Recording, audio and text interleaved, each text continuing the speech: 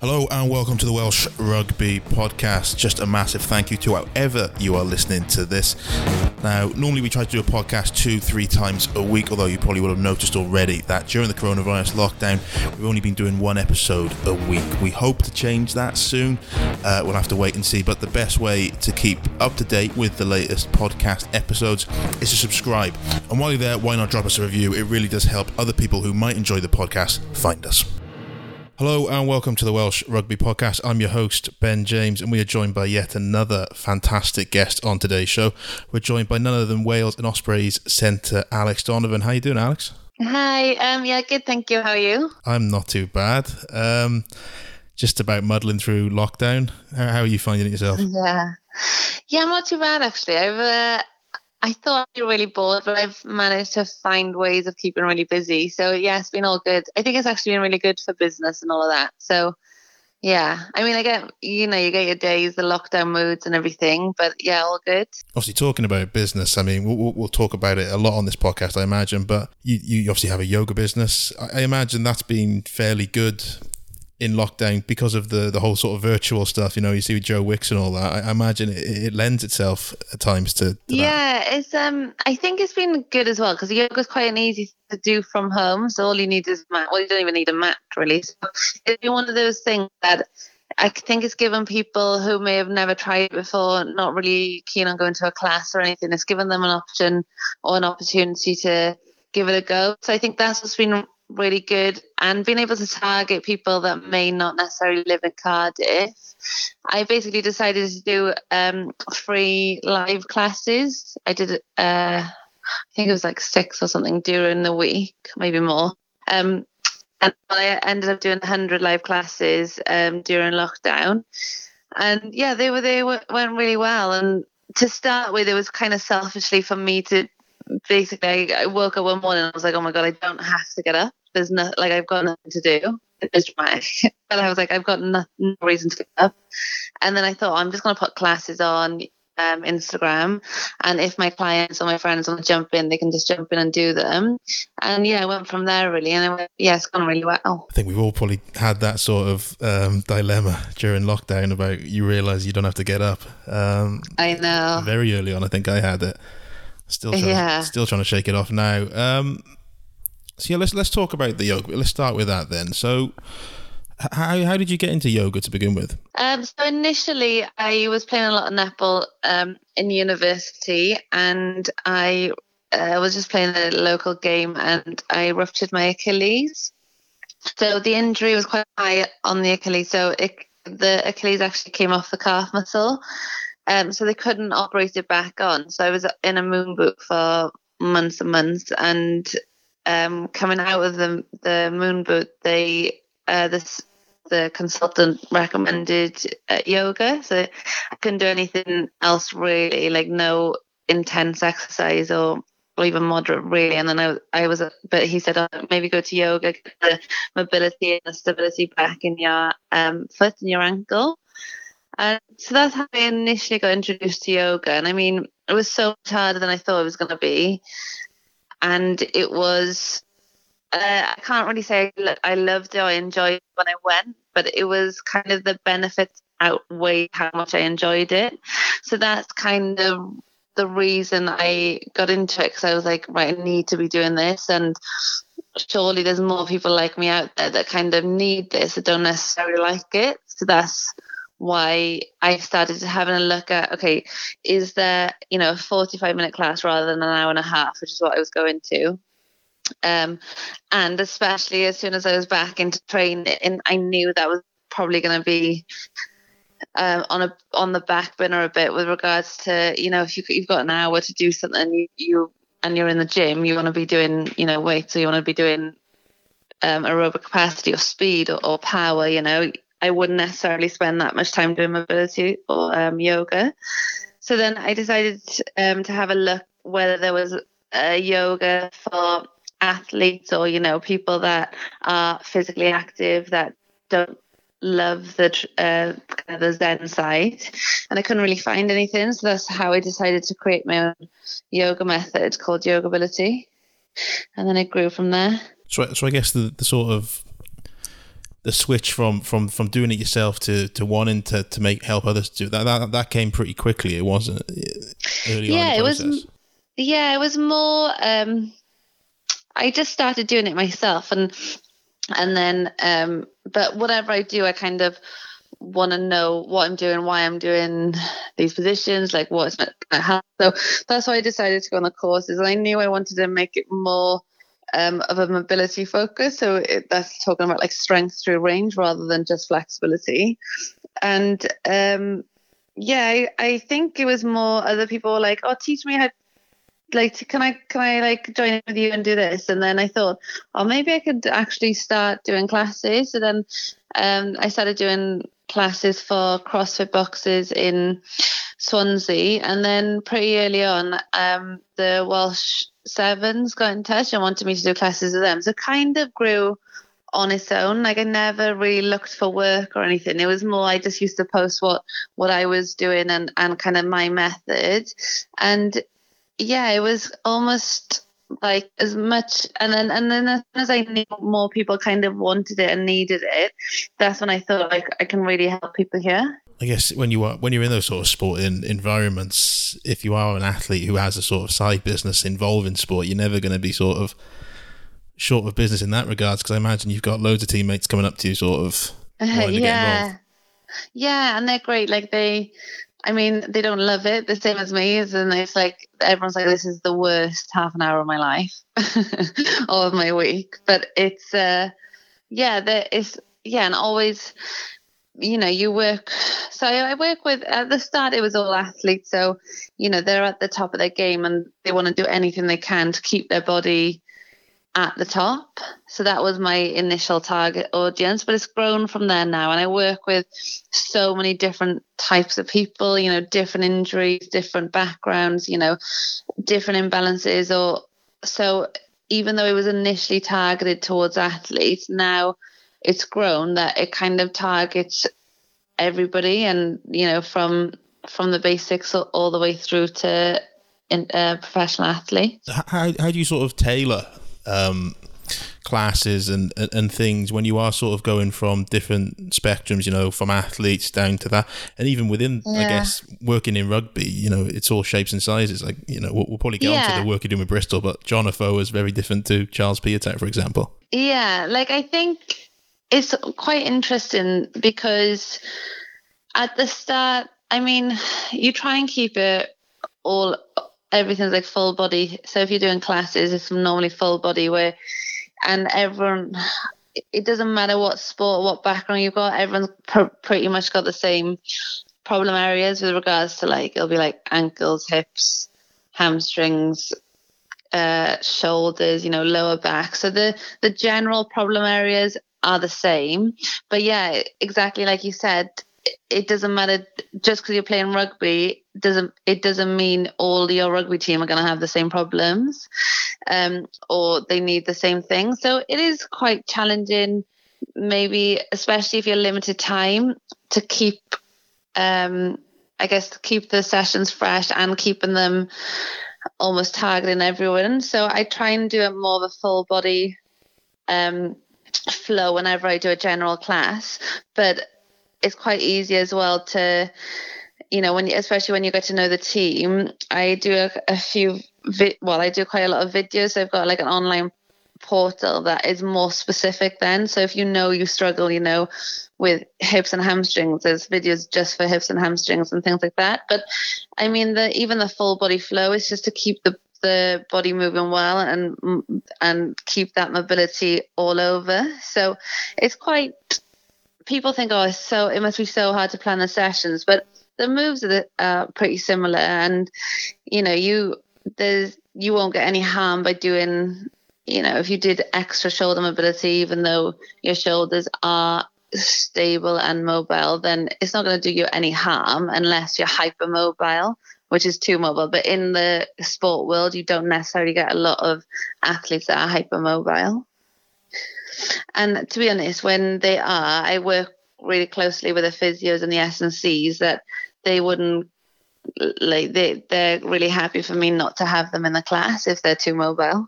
And you mentioned obviously that you did work with Wales Sevens. But how did it come to be that you ended up doing work with Bristol Bears? Because I think you were described as the signing of the season, weren't you?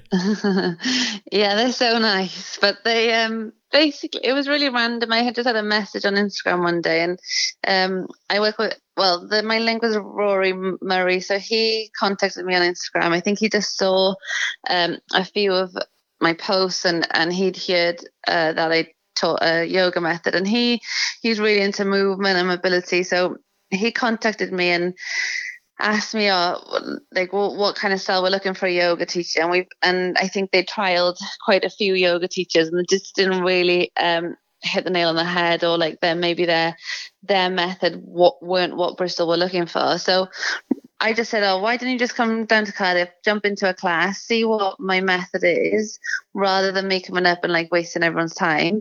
So just come down and try a class. And he jumped into a class in Cardiff.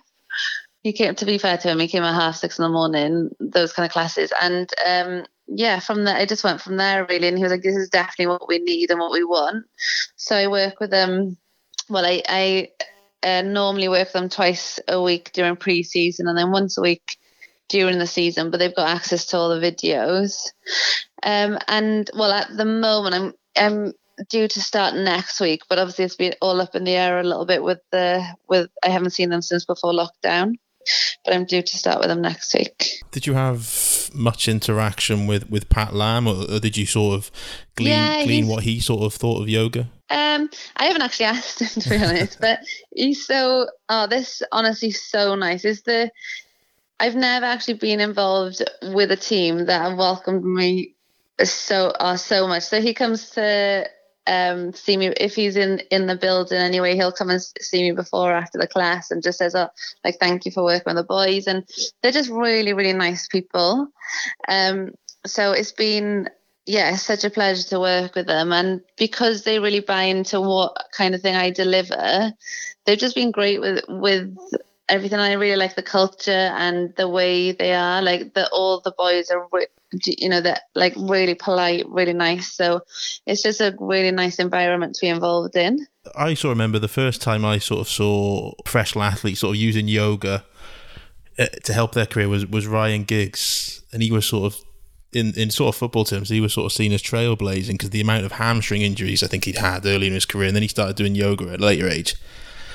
He wishes he'd found it earlier. And I guess in rugby, you're never going to be able to eradicate a lot of injuries just because it's more contact. But I guess it does help in terms of maybe some not needless injuries, but some more preventable ones, doesn't it? Yeah, definitely. And I mean, like you said, you can never say, do yoga and you'll never get injured. It's just not true. And it's a contact sport.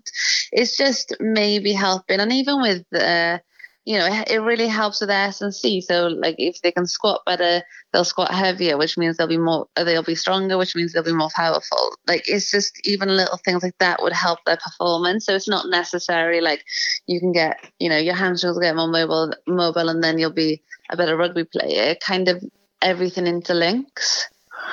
So I think that's what, and that's what I think Ryan Giggs really put yoga for athletes on the map, because he was like, if I'd started this early, I'd be playing even longer. It's just a scary thought when you think he got to about 41.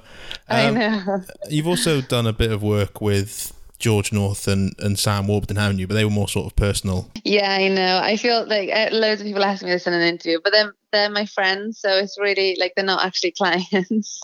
So when they say, you've worked with them, I'm like, yeah, I have, but it's some more because they're my friends. But they're great. They're really supportive of the business, and George comes to the yoga hub and all of that. So it's been really, really good to have their support, and it's been nice to actually work with people like that, and they're really honest. So it's quite nice to have friends like that, because they're at the top of their game and I can ask them for honest feedback, because everyone else is just yeah, it's great, thank you. Whereas when your friends are, they would be more honest with regards to feedback. Rugby players are probably the perfect sort of test market, because I imagine when you are, say, a George North or Sam Warburton, you're so used to being around physios and having, every part of your body and your life sort of preach to you, and you probably know everything so well there. So you maybe notice the effects more than, say, someone who doesn't sort of surround himself in that environment. Yeah, and it's just a different need. Like they need something different to if you were coming to yoga ability for more of, just for maintenance, I guess. So they may be coming for the rehab side of it rather than just to, as in some people come for it's physically challenging as well. So some people come for the physical challenge as well. So yeah, it's different depending on what your kind of goal is and what you need. And you mentioned the Yoga Hub. Yeah, that's based in Cardiff, isn't it? How long have you? Well, so the Yoga Hub is a studio I own with my friend Jordan. So he owns YouFit as well, and basically we decided to open it's a hot yoga studio. We do most classes are heated anyway. So we decided to open a studio, and our opening date was on March the 2nd, and we opened for about 3 weeks, and then we were obviously told to close because of COVID. But during lockdown, we decided to open another one. So we're reopening the first one, and we're opening the second one on the 10th, so on Monday. But they're in Cardiff, yeah. So one's Cardiff Bay side, and the other one's the other side of town, so Fairwater Way. So, we've been really lucky. I mean, it was getting to close 3 weeks after opening, but it went so well that we didn't really see it as a negative. We just saw it as, right, this is going really well, and the feedback was great. So we're just really looking forward to reopening. And what sort of challenges have you been presented with reopening in the current climate with COVID and everything? It's more that we're in charge. It's more like it's not actually to do with. We're really laid back, so which doesn't actually help when you try and run a business, because everyone tries to come to us for answers, which understandably because we're the boss, but we're just really chilled. So our we've been on the ball with regards to all the government guidelines, so with the Yoga Hubs are part of gyms, so we've got all the anti-bac in place, everything's sterilised. People have to bring their own mats. Well, they've got a temperature checker as you walk in, so if your temperature is higher than a certain amount, then you're not allowed access. But it's quite easy to socially distance in a studio because you stay on your own mat anyway. And so we're just limiting the class numbers at the moment. So it's been fine. We haven't really faced any challenges. The challenge obviously at the start was that we just couldn't open, and now that they've given us the go ahead, it's been pretty easy, to be honest.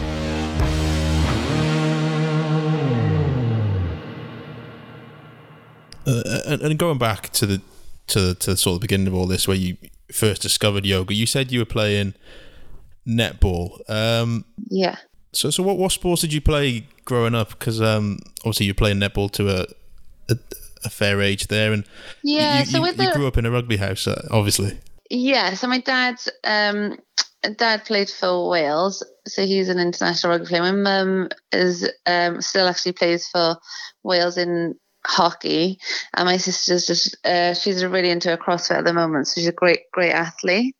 So yeah, it's always been kind of in the blood, the sport. And it's like in school, so anytime there was any sort of tournament, it was like rounders, rugby, football, to miss a day of school, everyone would go. And rugby we used to play in a league, in a competition called Rosslyn Park, and that really sticks out in school. So that's probably the first time I played rugby, but I never played for a club until quite late on, if you're talking in rugby terms. Like I think I was maybe early mid-20s when I started rugby properly. It was after I ruptured my Achilles. I just knew I never was going to go back to netball, and I thought I'm going to give rugby a go. So then the first proper club I played for was Well, it was Skewin was closing when I joined Skewin, and then so they opened Swansea, so that's how I joined Swansea. After that, then was your sister physio at Swansea? Am I imagining that? Yeah. So she was the Swansea physio as well. So it was, and my dad's the secretary, so it was family business. And then having come to rugby fairly late, how long was it until you had the Wales call up in 2018? It was really soon. If you rugby terms, I'm not actually very good at remembering dates and things, but.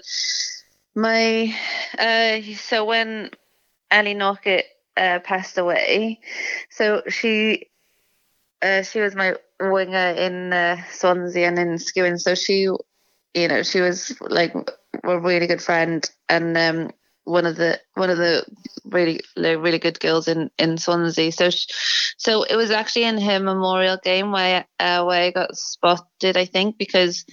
The Welsh coach, the Roland Phillips at the time, was there and then invited me to have, it was 7s and 15s trials. So I just went for the night and trialed then. And then I got into the squad and played against, I think that must have been May time. And then we played against the armed forces in my first Welsh game. It wasn't capped, but I think that was maybe October time. So it was quite quick, yeah. Was that 2017? Was it? That was the autumn. I think so. I don't know. I think that seems. Yeah. Because if I got capped in the 2018, yeah, it must have been. Yeah. It was it was the same year as I got capped, as in, sorry, the same season. Yeah, because I think was the Ellie Knockett. That was like March 2017. Sorry, yeah. Yes, then roll round to March the following year. Was it around that? Yeah, Six Nations, wasn't it? It was of course, it was a double header at the Principality Stadium, so it was the men and the women playing Italy on Mother's Day. Mother's Sunday, yeah. What was that like? Oh, it was surreal. I think I was lucky that it's almost like a blur now, but it was almost so, everything happened so fast. I didn't have that much time to think about it, which I think is good, because I couldn't overthink it, so I wasn't overly, I wasn't too nervous, because I think I would have just lost my head a bit. But it was mental, because I remember just being sat on the bench, and Snowy went off for the head injury assessment, and they said, "Oh, Al, you're on," and I was like, "Oh my god!" I was like, "I don't know if I can do this," and I was like, "Oh no," because I wasn't prepared. So normally you warm up and then you go on, and I was like, "Oh god!" So I just took my bib off and just ran on. And I remember seeing Karen, but Karen was my inside centre in Swansea. So when I saw her, I think I was fine again then. And it was unbelievable. Yeah, it's such a dream come true, and especially in that stadium, it was so cool. I can't remember if that's the game where they set the record for a Wales Women's National. Was it they played another double header? And I think one of them they were trying to set the record, but it might have been it might have been an autumn game they played. Oh, the Barbars. It was the Barbars, wasn't it? That was it. Yeah. But it was unbelievable. It was so good. I even remember getting interviewed after the game. They were like, "Oh, I was like, it was unbelievable. It was amazing. I loved it." And they were like, "Didn't you lose?" I was like, "Yeah." But I was like, I was just like so happy to play. I think it just took over a bit. But yeah, it was such a good experience. I'm guessing your whole family would have been there to see it. Yeah, I think my sister was doing a ski season in France though, so she wasn't there, but she said that she was watching, her and her friends were in a pub in France watching the game. So, but my parents were there. Must have been a great moment for your dad. I mean, yeah. Probably, was it, when did he win his Wales cap? Was it 78? Oh, honestly, I'm so bad at dates. Off the top of my head, I want to say 78. So that's what, nice bit of symmetry probably, Yeah. It's really cool. And then he always says, after the Spain game, he's like, "You've beaten me on caps and points now," because I've got 5. So I've beaten him on how many points he scored for Wales. You weren't counting, but clearly he was. Yeah, I know. I didn't even realise, but yeah, he was. And then I suppose looking forward, how do you sort of see your future with rugby going? I mean, it's pretty uncertain at the minute, isn't it? Obviously, with everything going on. Yeah, I think it's really yeah, it's really uncertain at the moment. I think the lockdown has massively just put a bit of a spanner in the works with regards to, like, I think we were, especially with, we had new sevens coaches, we had new coaches this year, and especially with the sevens, they had a set program.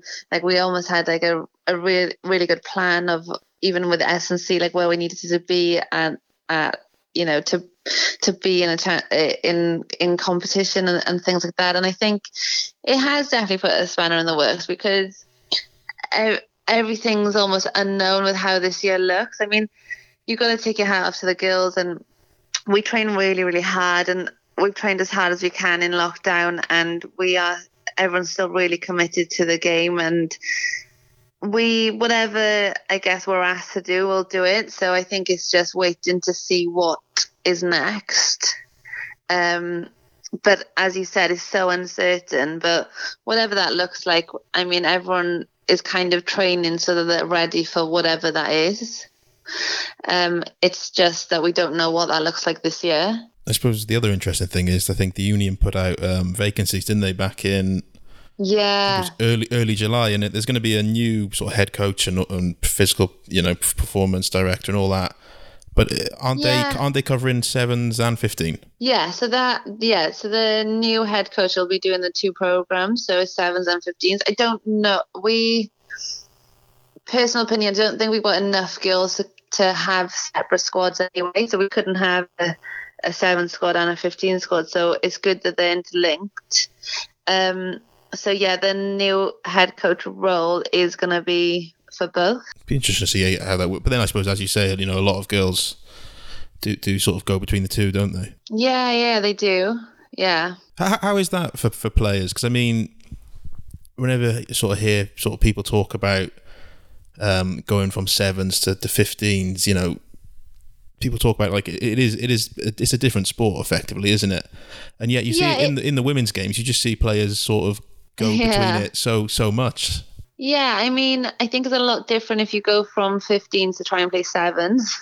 I mean, that's art. But like going from sevens, I know it's definitely a different game, but it's if you're on top of your conditioning, if you can handle a sevens game, I know the physicality of a 15s game is different, but I guess it's just what we have to do as women, really, is like, if you're selected for both and you want to play both, then you kind of train. When you're in sevens, you focus on sevens, and when you're in 15s, you focus on 15s. It's kind of, we haven't really known any different. So it's hard, and if you could probably focus on one, it would probably be a bit easier. But like I said, we haven't almost got the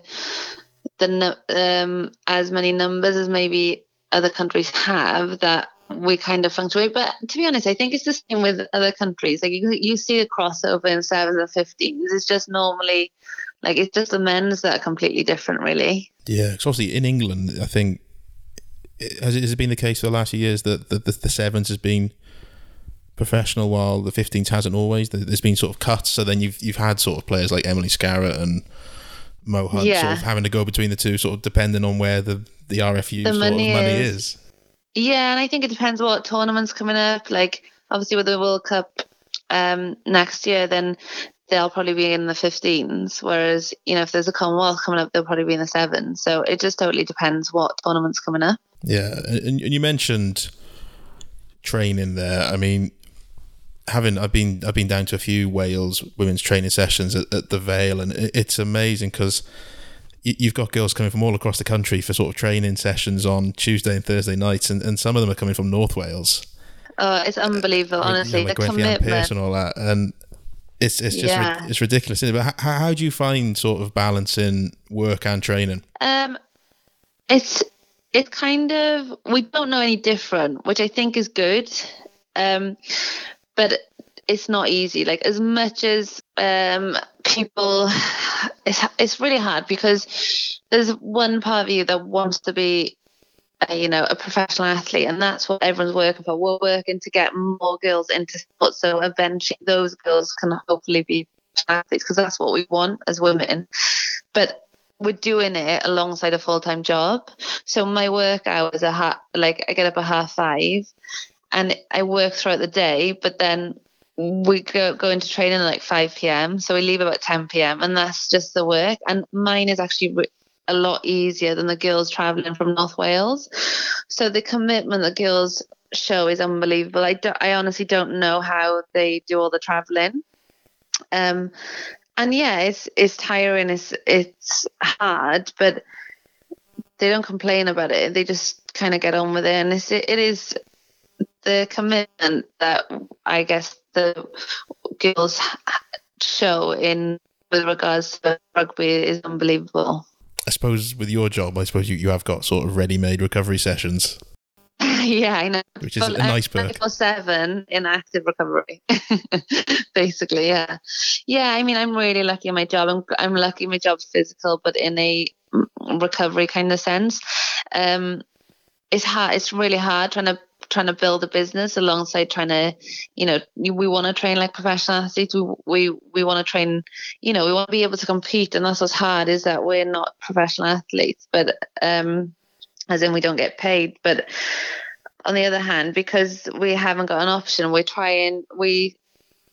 still work really hard in our work and our business, and work hard on the rugby front as well. So I think it's it's like people, I think I'm really honest when people ask me. It is really difficult and it's hard, but I mean, it's our choice, and you ask any of the girls, and is it worth it? And yeah, it is. And then I guess finishing up, talking about the future of rugby, what about the future of the business? How do you sort of see that moving forward?